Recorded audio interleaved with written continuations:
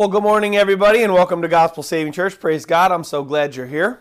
I hope you did not come to church today to be entertained. As me and my son, my very son, we're talking about just this very subject before church, about how most churches you come and the pastor's got to be funny and he's got to be putting on a show or he's got to be standing in certain poses. But here at Gospel Saving Church, we just teach God's Word, and we hope that you came here to hear God's Word. We hope you didn't come here to be entertained or to hear good stories or to, just as a social gathering or whatever. We hope that you came here just to learn God's Word and to hear God's Word. Happy New Year to you all. If I have missed any of you already, Happy New Year. Praise God. This is Gospel Saving Church, and I'm Pastor Ed Spagnoli. And this is Gospel Saving Church, one of God's true churches of these last days. And this is our weekly broadcast of truth from God's Word.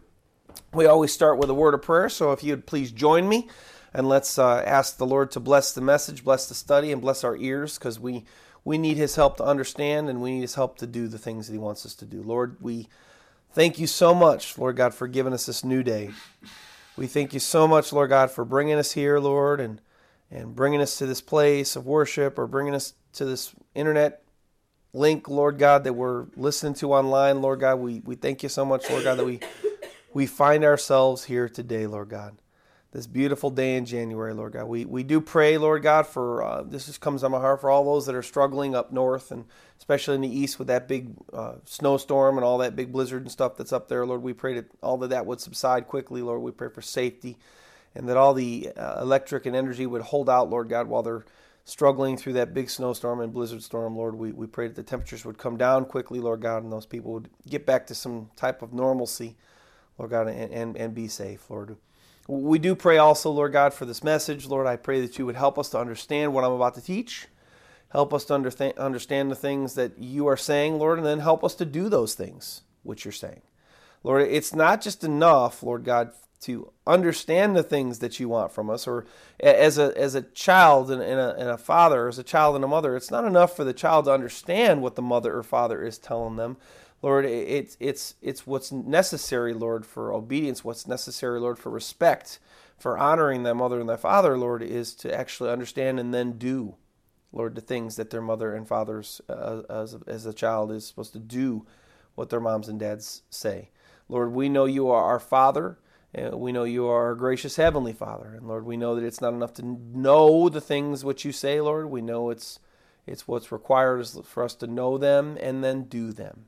Lord, we thank You and we love You and we praise You, Lord, for we know that wisdom or knowledge without action is foolishness, Lord God. So, Lord, we ask these things. We pray that You'd help us with these things. Help us to be understanders and doers, Lord, of Your word.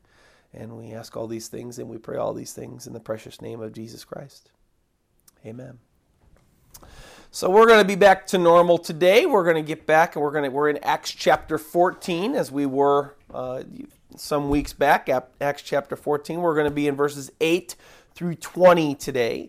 The title of our sermon is "He Had Faith to Be Healed." Again,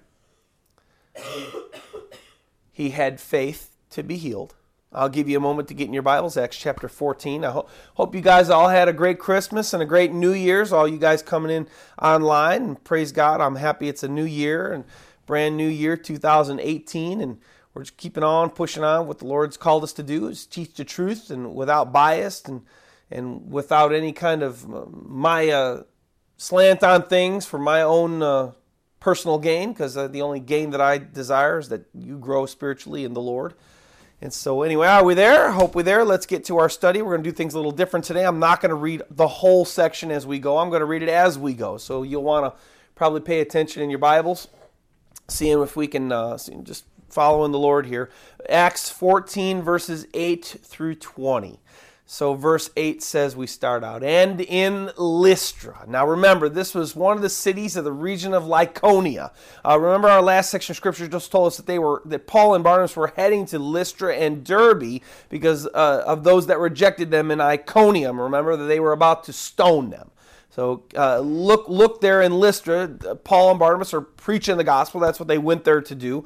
Look at what happens in the rest of verse 8. And in Lystra, a certain man without strength in his feet was sitting, a cripple from his mother's womb, who had never walked. Now, we don't know how old this fella actually was, but we do know that Luke was a Jewish doctor, right? He was a Jew, and he was also a physician. And so him being Jewish and Jewish culture, what do they teach about men? Well, a man in a Jewish culture, according to what they call bar mitzvah, is that a child becomes a man at the age of 13. Now think about that. I personally believe the man could have been in his 30s or even 40s, that's kind of what I always pictured. But just think, the crippled man was at least 13 here, and so he had gone a minimum of 13 years. Think of it, having never taken a single step ever. Wow. Isn't that crazy? This man, you could have put him in the desperate category, right? 13 years, never taking one step. That's a long time. Look at verse 9. This man heard Paul speaking. Now, he obviously heard Paul speak of Jesus Christ, and he became incredibly interested. So incredibly interested, keep reading rest of verse 9 there, Paul, observing him intently. Now, the Greek word there is atanazo, meaning that Paul fixed his eyes on him, or he fixed his gaze on him. And that, think of it like, if you're going to look at somebody, right now you may be, or this week you maybe have your own personal church that you go to, one that you go to for fellowship. And think when you're sitting there and you're watching the pastor speak, you're fixing your eyes on the pastor because what he's saying is interesting to you of the things of God. You fix your eyes on a very interesting news story on the television. You fix your eyes when you're trying to study that math problem when you're in school. You fix your eyes to study. And so Paul's preaching about Jesus Christ had this man interested, incredibly interested, and his incredible interest gets Paul's interest, right? Not only just his interest, the Bible says that Paul observing him intently, again, fixing his eyes on. That's how interested Paul was and how interested he was in talking about Jesus Christ. This is great. I love how the Bible gets so specific here on how the man looked at Paul. So the crippled man interest gets Paul's interest and causes Paul to fix his eyes on him intently. But what was Paul looking for? Well, look at the rest of verse 9. And seeing that he had faith to be healed. See, that's where we get our title of our sermon. Paul was looking, I'll say, into his heart, soul, to see if the crippled man had faith in the Jesus Christ Paul, preached about. The faith enough for a healing. You see, although Jesus came to save people's souls, while he was preaching the gospel, he also ministered to those he was preaching to by doing many wonderful, amazing miracles and wonders and miraculous healings. And Paul knew of all of those amazing things that Jesus Christ did. And it sounds to me here that while Paul, preached the gospel of Jesus Christ, he was throwing in the facts about Jesus Christ, that he did all those amazing miracles and miraculous healings and wonders during his ministry. And why would he do that? Well, of course, in order to help those that are listening that he was preaching to in this city, to help them believe in Jesus Christ as being the Christ, by giving them some justifiable proof that Jesus that he was preaching was indeed the real Jewish Messiah or the Jewish Christ. You see, the Bible says in provable, justifiable prophecy that God's real deal Messiah, his real Christ, would come and do miracles, signs, and healings. And these were done so that Jesus was, well, of course, God loves people. And of course, God does these things even still today because he loves people. He'll give a miracle. But of course, one of the main reasons why Jesus Christ did them was to show the people that he was indeed the real Jewish Messiah and the real Jewish Christ. Because without the miracles and just a teaching about himself, that wouldn't have fulfilled biblical prophecy. And of course, Jesus professed to be the Christ or Messiah that came from God, to be the Savior of the world. And he also pointed out the fact that he was the Savior of the world, but that he also did those amazing miracles to prove to people that he was indeed the Jewish Messiah. John 10, 37, 38. If I do not do the works of my Father, do not believe me. But 38. But if I do, though you do not believe me, hey, I'm claiming to be the Jewish Messiah, but if you don't believe in me, believe the works. What were the works? His miracles, his wonders, his signs, raising people from the dead, right? The lame walking, right? The eyes of the blind seeing. Believe the works, he says, that you may know and believe that the Father is in me and I in him. Just as God told in several places, but just a couple for today, just as God foretold prophetically in many places that the Messiah would do.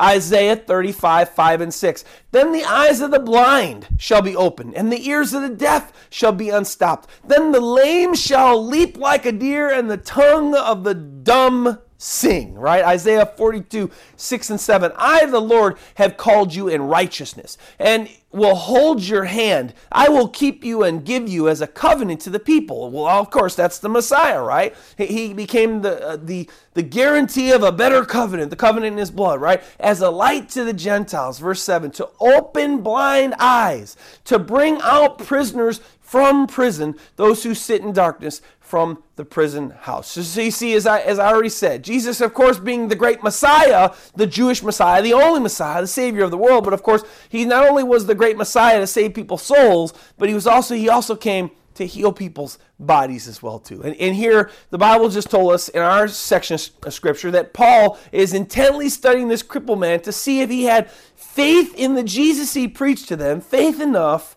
to be healed, faith enough to be healed. You know when you can just look into someone's eyes and you can just see what they're hoping for? Well, again, this man was in the desperate category, having gone a minimum of 13 years without walking. This man had, remember, never taken one step his entire life. And here he is at this time and listening to Paul preach of the Jesus Christ, the healer of men's souls, which drag us to hell. But not only was or is he the healer of our souls, because he's still healing our souls, but Jesus the Christ is also the one that had the ability and has the ability to heal people's physical bodies. And I've seen him do it many times in my ministry as well too. And this man was hopeful in this Jesus, the Messiah, or this Jesus, the Christ. And this man was not only in need of having his soul cleansed from his sin, of course, as all mankind are in need of having our souls cleansed, but he was desperately desired to be healed physically as well. Wouldn't you? I'm sure he was desperate. 13 minimum years, 14 years. I'm thinking 30 or 40 years personally, but I would be desperate, I would think too. And then you hear this guy comes preaching, and this Jesus the Christ, and he has the ability to heal, and look what he did throughout his ministry. I'd be listening up intently too. My faith would be on high. I don't know about yours. I'd be like, somebody can heal me, and I can walk. That was this man. And this Jesus the Christ can do it? Wow. Anyway, back to our text, verse 10. Did Paul see that he did indeed have faith toward the Jesus that he preached, enough faith that he could receive the healing? Look at verse 10. Paul said then with a loud voice, stand up straight on your feet. And the result, and he leaped and walked. So the answer is a resounding yes. He had faith to be healed. God healed him, and a resounding praise God and praise Jesus Christ. For it wasn't the Apostle Paul that did the miracle. It was God incarnate, Jesus the Christ, who, working through the Apostle Paul, healed this crippled man. Remember the name that God Almighty gave himself, one of the names that God gave himself in Exodus 15:26? One of God's names is Jehovah Rapha. And as God says, what does it mean of himself? It's, I am the Lord who heals you. I am the Lord who heals you. And also remember that Jesus the Christ is one with God Almighty the Father, which makes him the Lord that heals us also, just as the prophecies foretold, as I've already spoken of. For listen, guys, there is hope in Jesus Christ. There's no hope in this life, no good hope. The only hope is if you're saved and if you're walking with Christ, then you know that you're going to be going to heaven and that your hope is in the next life, not in this life. All that we have to look forward to in this life is death and pain and betrayal and hurt and suffering and long days of work. But we know that we have hope in Jesus Christ, not in this life. We have hope in this life of attaining peace with God by the healing of our souls. Hope to help that He helps us overcome and make it through each and every evil day. And we even have hope of Him healing our bodies. Praise God. As even just this week past, my wife has been struggling with a illness, with a sickness, and I watched her go through it, and I had prayed a couple times, but then I got to her, and I prayed over her when I laid with her, and then the very next day, or that very day, she started feeling better. So there is hope in God and Jesus Christ. Again, there's no hope outside of God. That's I would say first part sermon. Did those that witnessed this amazing miracle appreciate and glorify the one that really did the miracle? Because we know that Paul didn't do the miracle. I know that I don't lay hands on people, and it's not me that heal people. But did those that were around Paul, realize this? Look at verses 11 through 13. Now, when the people saw that what Paul had done, they raised their voices, saying in the Lycaonian language, "The gods have come down to us in the likeness of men." And Barnabas they called Zeus, and Paul Hermes, because he was the chief speaker. Then the priests of Zeus, whose temple was in front of their city, brought oxen and garlands to the gates, intending to sacrifice with the multitudes. Unfortunately, they did not give praise to God Almighty nor His Son, Jesus Christ. Sadly, we just read that they gave the credit for the miracle to their pagan, false Greek gods and not the one and only true God of all creation. And they worshiped the created human beings of Paul and Barnabas and not Jehovah or Yahweh or Yeshua and Jesus Christ. How sad is this? They fit Paul's description of what he writes about in Romans 1, especially verses 22 through 25. I mean, as I have written a lot of things for Jesus Christ and a lot of things for God in my sermons, and I'm in the process of trying to finish a book right now on a topic of Christianity, I know that Romans 1 was probably inspired by Paul because of all of his different travels and all of his different things that he did for the Lord during his ministry. As in Romans, and he was writing to the church that was already established there. It would have been a little later on in his ministry. And he writes this, Romans 1, 22 through 25, of probably even when he's writing this, he's probably thinking of these people that were crying out to their false gods in the Lycaonian language. And he says this, verse 22, "Professing to be wise, they became fools, and changed the glory of the incorruptible God into an image made like corruptible man." Isn't that exactly what they just did with Paul and Barnabas here? Paul did this miracle for God in the name of Jesus Christ. Of course, he was preaching Jesus Christ. He wasn't preaching Zeus or Hermes or anything. Like, he wasn't preaching a false. He was preaching the one and only true God. And these people came along. They saw the miracle. And what do? They worshiped the man, the corruptible man, instead of the incorruptible God. Verse 24, "Therefore God also gave them up to uncleanness and the lusts of their hearts to dishonor their bodies among themselves, who exchanged the truth of God for the lie and worshipped and served the Creator rather than who exchanged the truth of God for the lie and worshipped and served the creature rather than the Creator, who is blessed forevermore. Amen." Did the apostles just stand by and let them worship them as if they themselves were really gods and if they really had the power to do these miracles? Heavens no. Look at verses 14 through 16. "But when the apostles, Barnabas and Paul, heard this, they tore their clothes and ran in among the multitude, crying out and saying, 'Men, why are you doing these things? We also are men with the same nature as you.'"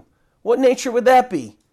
Well, the sinful nature, of course. We have a sinful nature. God has a divine nature. We also are men with the same nature as you, and preach to you that you should turn from these useless things to the living God, who made the heaven and earth and the sea and all things that are within them, who in bygone generations allowed all nations to walk in their own ways. Both Paul and Barnabas knew better than to just freely allow these people to do this. And I know Christians, it's off the beaten path, but just a word that God lays on my heart, and He lays it on my heart for me, and He lays it on my heart for you out there that are listening. If you've been serving the Lord for a number of years, and you've seen God do miraculous signs and wonders and miracles through your hands, be careful. I know it's not quite the same thing, but be careful when you do one of those things for God, and when you pray for somebody and they get healed, or when you do God does a miraculous sign through your hand, be careful that you don't take the praise from the people.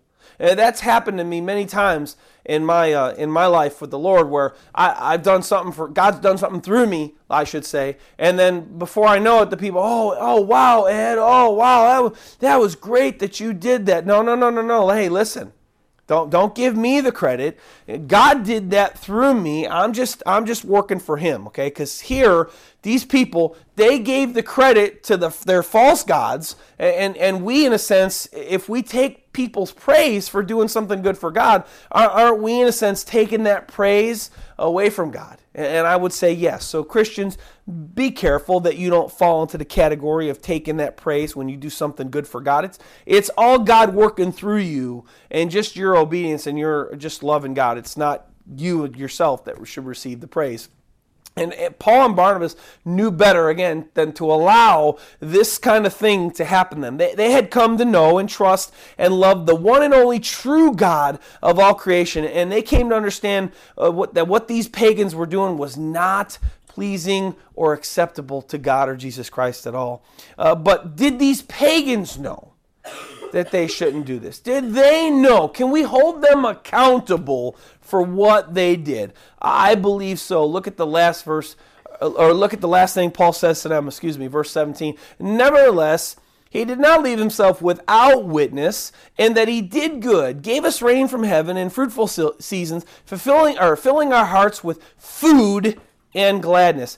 This is Paul's Romans 1 again. Verses, we're going to go back to Romans 1, and we're going to see this lines up here, verse 17, Acts 14, 17. Basically, Paul says the same thing again to us in Romans 1 about the same type of subject.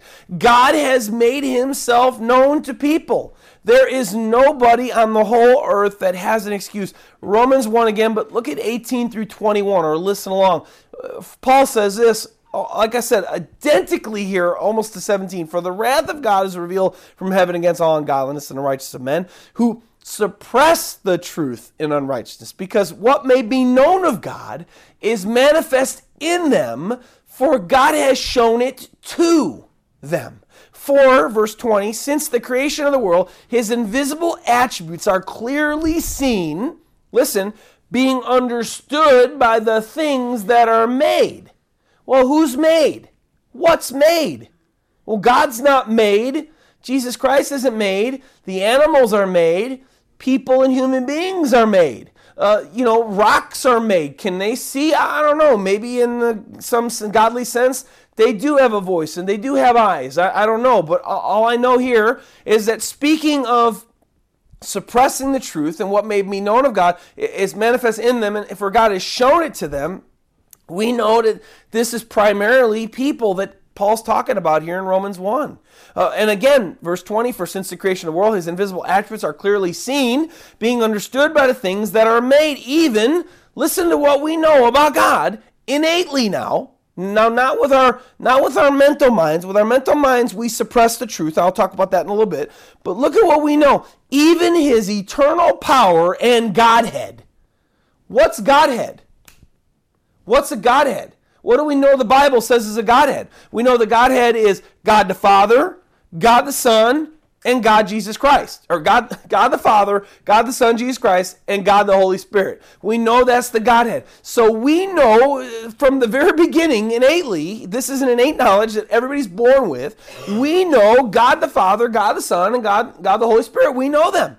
And so that, Paul says, verse 20 there, they are without excuse. This is Romans chapter 1. Go read it. Because although they knew God, they did not glorify him as God, nor were thankful, but became futile in their thoughts, and their foolish hearts were darkened. Nobody has an excuse, ladies and gentlemen. Nobody has an excuse about who God is. We all innately know God. God has made the knowledge of himself, and even his only begotten Son, and even his Holy Spirit, and all his total Trinity, very clear through both all creation and in us. What would be in us? What's in us? In our conscience.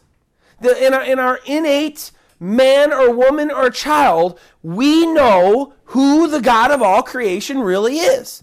Every person on earth has an innate knowledge of the one and only true God, and the Bible says so.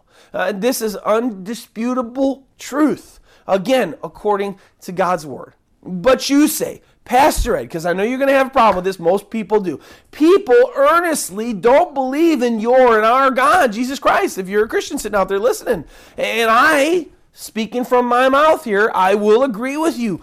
There are billions and billions of people who don't believe in God Almighty and Jesus Christ, the Son, and the Holy Spirit. But that, again, is their unbelief according to their intellectual minds. Romans 1 tells us that they have an innate knowledge of God and Jesus Christ. And everyone is born with this innate knowledge. But as they and we grow up, and God Almighty and Jesus Christ reach out to us by everything that lets us know. I remember myself growing up. I didn't grow up in a Christian household. I grew up in kind of nothing. But I remember just kind of never even doubting the fact that there was a God. I never doubted it at all, that there was a God when I was little. Well, I remember being little, and there's just a God, a creator.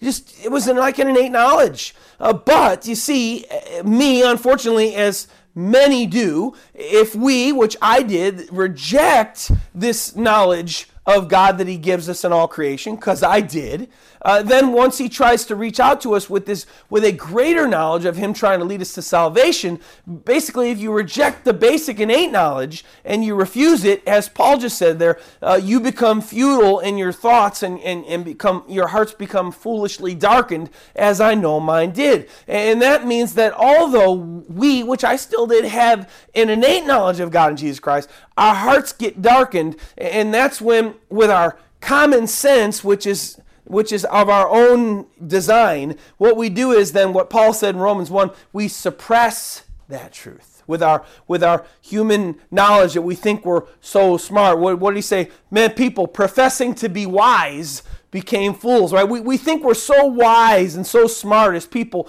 but really all of our intelligence that we get in our brain, what it does is it suppresses the innate knowledge that's within us. And then unfortunately our hearts become darkened, and then we kind of lose sight of God. That's why there are still atheists. And innately they believe in a God.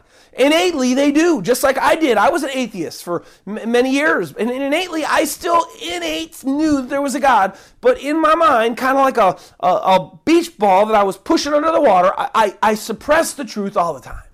And I kept suppressing the truth, and I kept suppressing the truth, and I hid it, and I hid it, and I hid it, and I hid it, because what I knew of God, I didn't want to know. Because without there being a God, I could do whatever I wanted. And I could live any way that I wanted to live. And you see, that's when my heart became darkened even more and more and more and more and more. And thanks be to God, and I'll talk about it here in a little bit, but he gives second chances to sinners through the knowledge, through the preachers of God that God elects and God chooses, that they go out and they preach the gospel, which I have become one of them.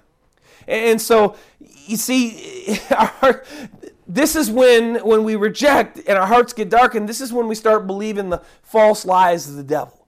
This is when we start believing all the false gods and all the craziness out there. But if we respond to it, as some do when they grow up, and I've seen it. I've seen it firsthand where somebody's growing up, they have that innate knowledge, and then they just have a belief in God, and then God sees that innate knowledge that they sow to that, and then He lets them reap to that, and then they get saved. And there's even a story that you could look at online. Their names are Miriam and Marziah, and they're from Iran. And they're perfect examples of what happens when somebody that's a youth who grows up and they don't suppress the innate knowledge that God puts in their heart of Him. And then what they do is they just have a relationship with God. These ladies grew up in Iran. Their families were Muslim, but of course we know the Bible says that there's only one God, and that's Jehovah and His Son Jesus Christ, and there's only one way to God, and that's through Jesus Christ. But these ladies didn't know that. All they knew was Islam.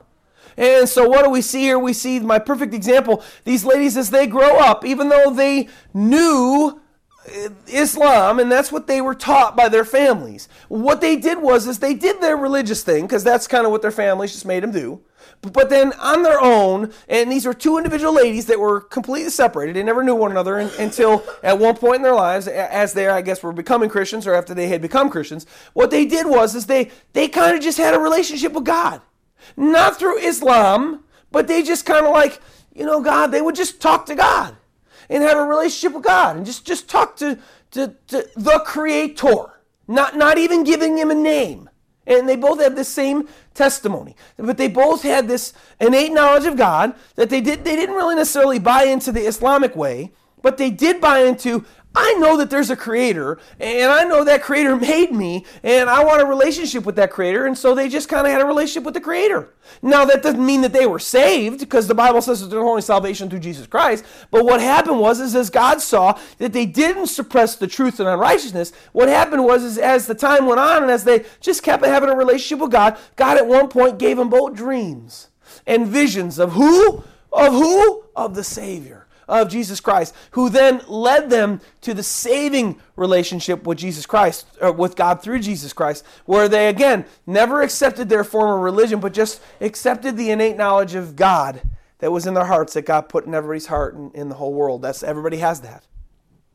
So praise God, he's so awesome, and these people here, they were doing their own thing, and they had no excuse, but they were doing it, and so that's just what they were doing. Now changing gears, I hate to get off what I was talking about because it's like my favorite subject ever of the whole Bible, but changing gears now to what I've just been talking about and getting back to how they responded to how Paul and Barnabas just pleaded with them to stop worshiping them as gods. Did the apostles' stirring and powerful preaching stop them or deter them from preaching or from committing blasphemy? Is really what they were doing. They were committing blasphemy. Look at verse 18. We're almost done here.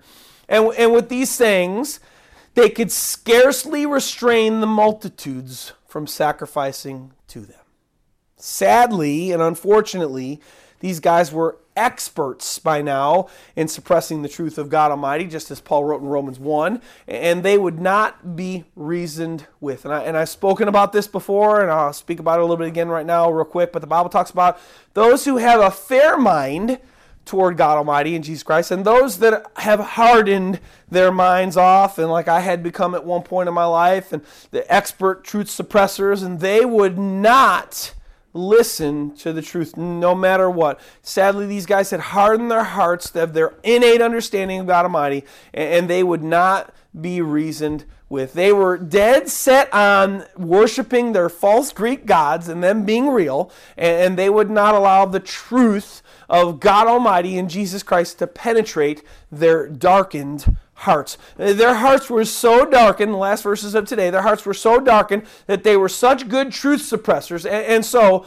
set on their ways that they were, that at the first chance of them getting rid of those that reminded them of that innate truth that was in them, look at what they did, right? So Paul and Barnabas were a constant reminder of the real truth of the Savior Jesus Christ and God Almighty, and they couldn't stand it. Verses 19 and 20, the Jews from Antioch and Iconium came there, and having persuaded the multitudes, they stoned Paul and dragged him out of the city, supposing him to be dead. However, when the disciples gathered around him, he rose up and went into the city, and the next day he departed with Barnabas to Derbe. So again, they couldn't stand the reminder of the true God that they had that was before them. And so they had to, at the first chance they saw, well, we don't have to listen to these guys anymore. We want to suppress that truth. We don't want to hear about God Almighty and Jesus Christ anymore. Hey, well, let's stone them. And so what do? They kill him, or almost kill him. Some here are disposed to believe that Paul actually died at this time because of a section in 2 Corinthians chapter 11, and that when the disciples gathered together around him and prayed, that God brought him back to life. And I'm not going to say that he didn't die, and I'm not going to say that he did die, and so I'm going to say that I don't really know, but what the Bible just told us simply, and again, maybe I'm being influenced by the popular opinion here, but you can read this section of Scripture, but what the Bible did say is that after they stoned him and dragged him out of the city, supposing him to be dead, so I guess I'd have to probably say that he probably was not dead here, even though 2 Corinthians 11 says that he died 3 times. Maybe this was one of them, maybe it wasn't, but whether or not, whatever your opinion is here, I can say one thing is for sure for Paul here. Whatever happened after he was stoned, whether he died or whether they just supposed him to be dead and he never really died, whatever, he got up alive.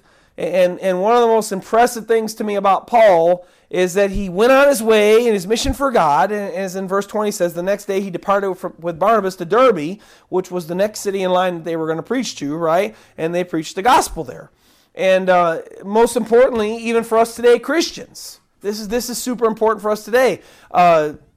When terrible things come at us, when terrible persecution comes, when betrayal comes, when whatever happens to us, these bad things that are going to happen to us, for Jesus said, in this world you will have trouble, that one thing's important is that what Paul just did here, he faced the terrible trouble and the terrible rejection, and he didn't give up serving Jesus Christ. He just kept going. And so like for us today, if you've faced terrible things, I have, we just got to keep going for Jesus Christ, because that's what Paul did, and we're supposed to follow those of the faith that are brave and bold and awesome in the faith and praiseworthy in the faith. And Paul was praiseworthy in the faith. Paul, he took a licking and he kept on ticking. It's kind of cliche, but it's a good saying. He took a licking and he kept on ticking. He just didn't stop. He never even missed a beat. Next day, he got up. They probably bandaged his wounds, because if you've ever seen a stoning, I have. I wish I could say that I haven't, but it's really nasty, and you bleed all over the place, and it's rocks hitting your flesh, and so I'm sure he was pretty torn up. But no matter how much he was hurt, he got back up. The next day, he went on again, and praise God, he didn't miss a beat. He kept serving Jesus Christ. Now, a couple different ideas that I covered today. I have to talk a little bit more about a couple of them here, just a little bit. First, Paul preached Jesus Christ to those in Lystra. And to help these people in Lystra believe, he gave them the justifiable proofs of the truth of what Jesus Christ did in his ministry to prove he was God's real Messiah or Christ, which were what? He preached to them Jesus Christ, the Savior, of course, the salvation for the world, but he also, obviously, according to the crippled man who was interested in what he was saying, he was also preaching about the signs and wonders and miracles and miraculous healings that Jesus Christ had done. And as a result, a crippled man that was in earshot listened intently with excitement because, again, Jesus Paul preached had the power and the ability to heal him, right? I mean, not just anybody comes along and says, hey, you got this Messiah, the Savior. He's not only want to save your soul, but he can heal your body too. And so this man looked so intently to get his Paul's interest, right? His attention. So much so it caused Paul to fix his eyes on him intently to see what again? Do you remember what I said? To see if he had faith in Jesus Christ, faith enough indeed that would lead to his healing. Yes, this is what Scripture said. Paul, verse 9 again, observing him intently and seeing that he had faith to be healed. Now, this begs an interesting thought, an interesting little section that I've kind of created here that God's laid on my heart that I was thinking about doing earlier in the sermon, but it was such a nice roll, and the Lord was like, just put it at the end. This whole idea, having faith to be healed. Now, I don't know if you know, it's very prevalent in our world today, but there's a definite doctrine out there that really, it really encapsulates this one part of this one little verse here that people say, well, he had faith to be healed. Whoa, what? Well, that means, so really there's this idea in our Christian world today, and they're called, there's this denomination, sects of Christianity, where they call them faith healings, or they're also known as the health and wealth group, or the name it, claim it movement. And I am not one to believe what people have said about all these things. See, these people who believe in this kind of idea on the scripture believe they adamantly claim that if we have faith, if we just have the faith in God that He can heal us, or that He will heal us, then we can basically, in a sense, the way I kind of put it, maybe they wouldn't put it the same way, maybe they would, we can strong-arm God into healing us, right? For because of our faith, He must heal us, for He's obligated. And they use sections of Scripture like this, and one out of Matthew and several others, to prove their doctrine. Now again, I am not one of these that believes the way I just explained. If we have faith, God must heal us because of His obligation. I believe personally that this makes God a genie or a slave to us. And God Almighty, ladies and gentlemen, please listen to me. God is not our slave.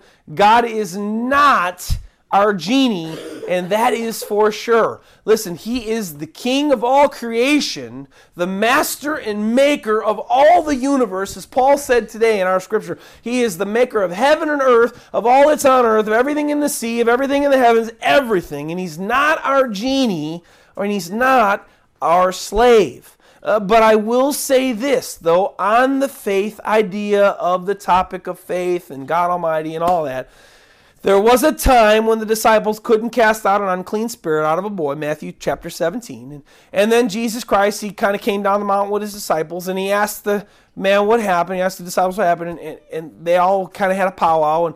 And basically the disciples couldn't do it because Jesus said this. The disciples weren't able to heal the boy, and Jesus had to do it. And Jesus said this, Matthew 17:20.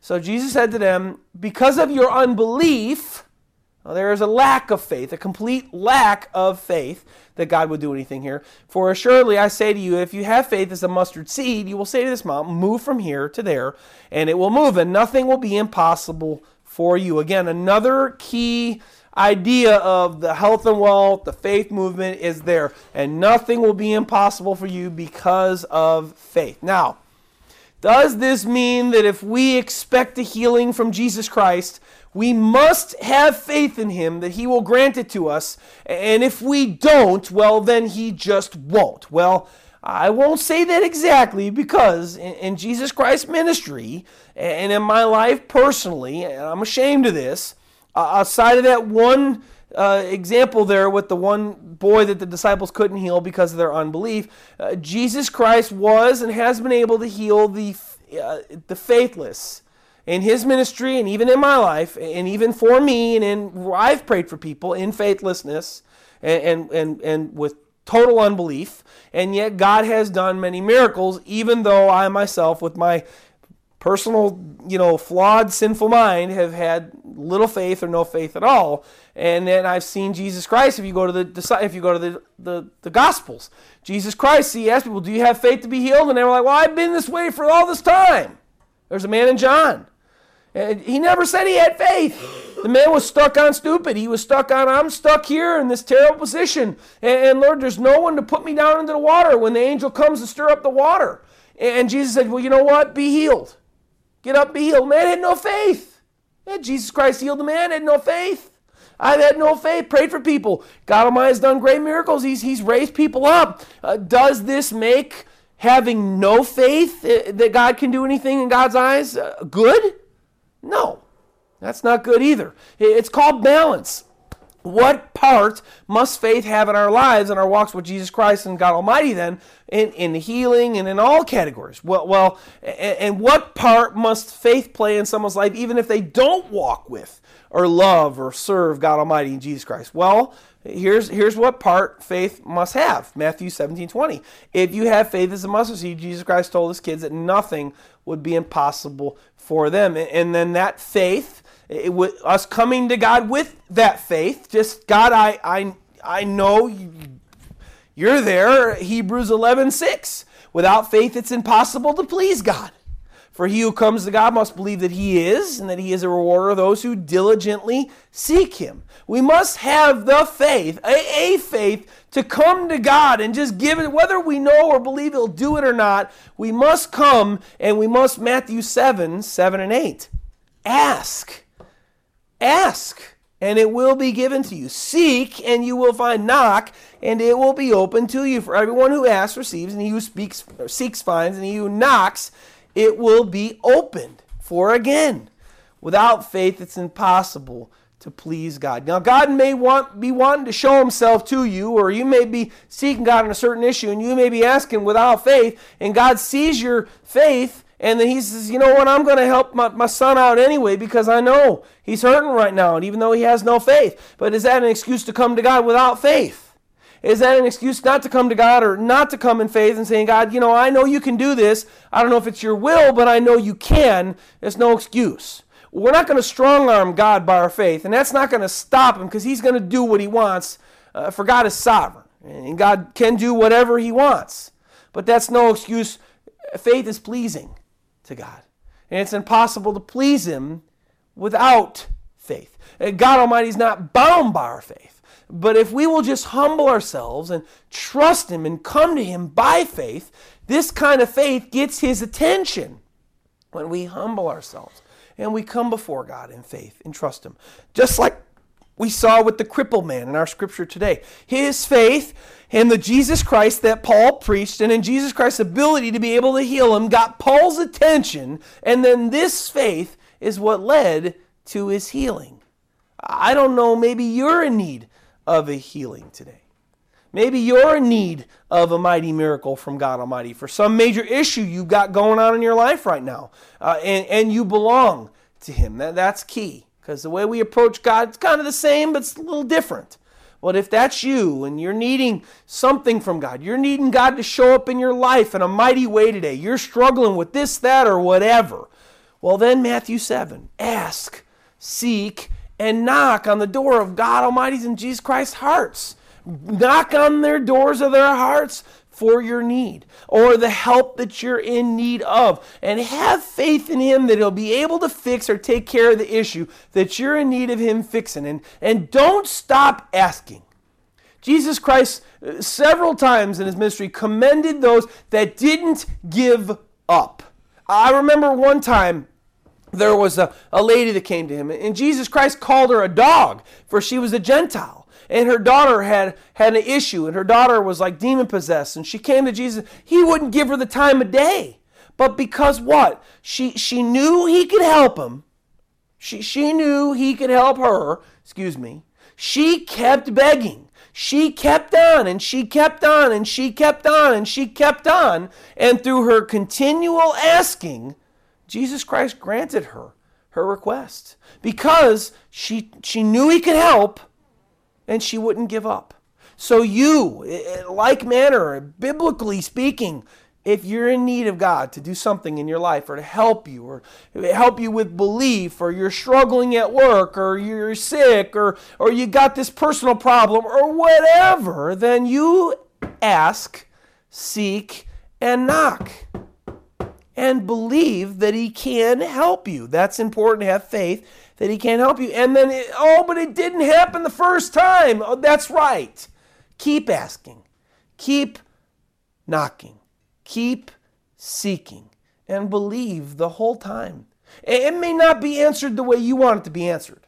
If you have a problem or an issue and you're needing God's help and you pray for a certain way to be helped, my most powerful prayer ever is, God help me. Please, God, help me. That is the most powerful prayer ever. We may not even know what we need help with, but he knows.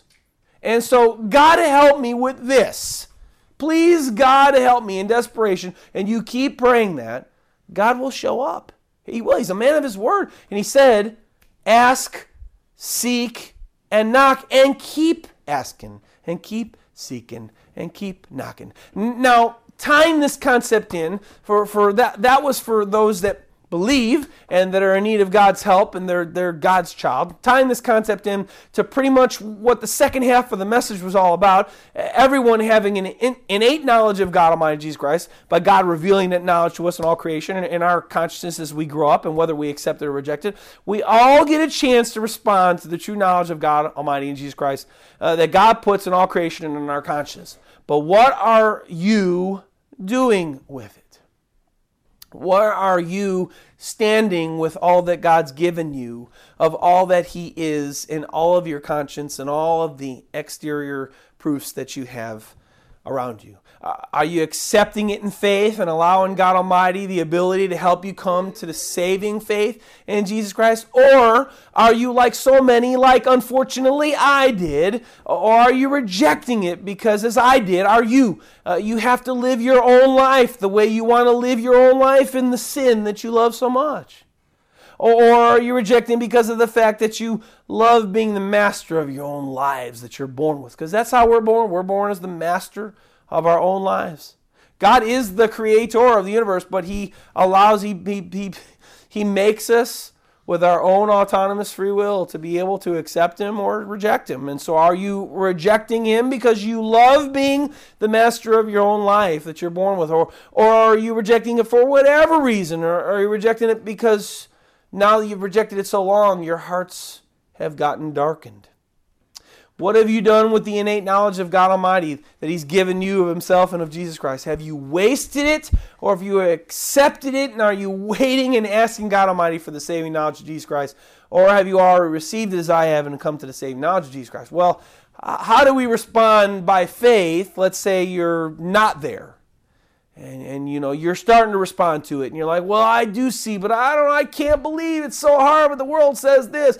Oh, I just don't know. I don't know, Jesus Christ, are you real? I just don't know. How do you respond by faith to that innate knowledge of God Almighty and Jesus Christ that God gives to you all, that he grants us so that he may grant you eternal life? Well, how do you do it? Well, just in a different way, though. Same thing, same concept. Matthew 7 and 8. Ask, and it will be given to you. Seek, and you will find. Knock, and it will be open to you. For everyone who asks receives, and he who seeks finds. And him who knocks, it'll be open. Instead of, God, I need help with this job that I got, or I need help with this coworker because you're not really his. How about, God, I really need help understanding and believing that you're there and you're real and that you love me. God, I don't believe, but help my unbelief. How about, by faith, stop rejecting it, and how about seeking God? Showing him that he's important to you. Just like Marziah and Miriam did, the two ladies I told you about from Iran. How about just start talking to him? Asking him if he's real. God, can you help me? I want to believe, but the world says this, and I was raised in this faith, but I don't know. Is this Jesus Christ of the Bible? Are you really real?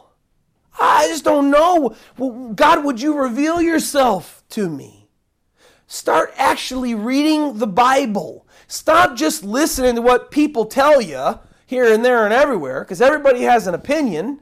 100 people in a room, everybody's got 100 different opinions. How about you go to the Bible and you read the Bible for yourself and you ask God and start talking to God and asking if he's real and if he can reveal himself to you, and show him again that you're not wasting the innate faith that he gave you that you were born with. So to that, and start showing God he's important, and start seeking God. God desires you to be saved. And not only to just know he's there, he wants you to have everlasting life with him and his son, Jesus Christ, forever. And he wants you to have an intimate, personal relationship, as same as with your mom or your dad when you were little, or your husband or your wife or your children now. You know, as maybe you have a wife and kids, he wants you to have an personal, intimate relationship with him. The innate is just to get you started. He wants you to be saved He wants you to respond to his drawing to you, and he wants you to seek his face. For as Jesus Christ said in Matthew chapter 7, verses 21 through 23, this is kind of an update from last week. Jesus said this, not everyone who says to me, Lord, Lord, shall enter the kingdom of heaven, but he who does the will of my Father in heaven. Well, just because you call Jesus Lord doesn't mean you know him personally. And just an exciting time. I had told you last week about a guy that pretty much he inspired the whole sermon last week. And I had this conversation with him on this really long haul that we took in this rental truck to go and do some work. Well, the Lord had touched his heart with not everyone who says to me, Lord, Lord, shall enter the kingdom of heaven, but he who does the will of my Father in heaven. And for the first time he saw that just because I may call Jesus Lord doesn't necessarily mean that I'm saved, because have I come to that saving knowledge of Jesus Christ, or do I just know of Jesus Christ? As many of you that are listening right now, maybe you just know of Jesus Christ. Well, it's a journey. And this asking and seeking and knocking for you who aren't sure, or you that haven't come to that saving knowledge of Jesus Christ, it's a process. And it's a journey. And just like for this fellow, this week he texted me, and just last week, he texted me. And he told me I had challenged his faith, and he had started a journey. Well, this same journey that he's on, he's starting to ask and seek and knock, and he started to read the Bible for himself. Praise God. This is what God wants from you. This is what God wants from you who don't know. You who are not have a personal relationship with him right now. He wants you to ask, seek, and knock, and keep asking and keep seeking and keep knocking about who he is and how to come to have a relationship with him, and for him to reveal himself to you, and for you to come to have a saving relationship with him. Many will call Jesus Christ Lord, Lord, but that doesn't mean they'll enter God's kingdom. He wants you to seek, oh man. Seek, seek, seek, and don't stop seeking whoever you may be. And if you do seek, and what did Jesus say, the promise? If you keep seeking, it's an ongoing thing, you will find. Wow. Praise God. Let's pray. Lord, thank you so much for this message. Lord God, thank you so much, Lord God, for the things we learned in this message. Lord God, thank you so much, Lord God, for your word and your truths, Lord God, that are all throughout your word and all throughout our consciences and all throughout the whole creation, Lord God, that you reveal yourself to us. Wow, Lord God, you're amazing. And God, you really, your word says, 2 Peter 3:9, you desire none to perish, Lord God. You give all of that testimony about yourself in all the creation, Lord God, and no matter where you go as a person, whether it be California or New York or Miami and Florida, or whether you go around to Russia or you go all the way around to China, or you go wherever you go in the whole world, Hawaii, Lord, wherever you go, we can see all of that wonderful, wonderful, wonderful testimony of who you are in all creation. And Lord, not only do we have all creation, Lord God, but we have all our consciences. You show us who you are, and you show us that you're real in our conscience. And Lord God, so we have no excuse. God, I just pray, Father God, for those out there right now that have been suppressing the truth. Lord God, I just pray, Lord God, that they would stop letting that volleyball, stop sitting on that volleyball, stop suppressing that truth, stop letting their hearts get darkened. And Lord God, I pray that they would open themselves up to just what they see and the way you speak with us in our conscience, Lord God, please. And I pray as they do that, Lord God, you would see this and you'd see them start to come, and that you would come to them just like the prodigal son, Lord God, and that you would bring them to you, Lord God, or bring them back to you, Lord God, if they've fallen away like the prodigal son did. Lord, please, Lord God, bring people to salvation, Lord God. Please help them to stop suppressing the truth and come to know Jesus Christ in an intimate way, and you in an intimate way, in a personal way, in a saving way. We love you, God, and we praise you, God, in heaven. And we ask all these things in Jesus Christ's mighty name. Amen.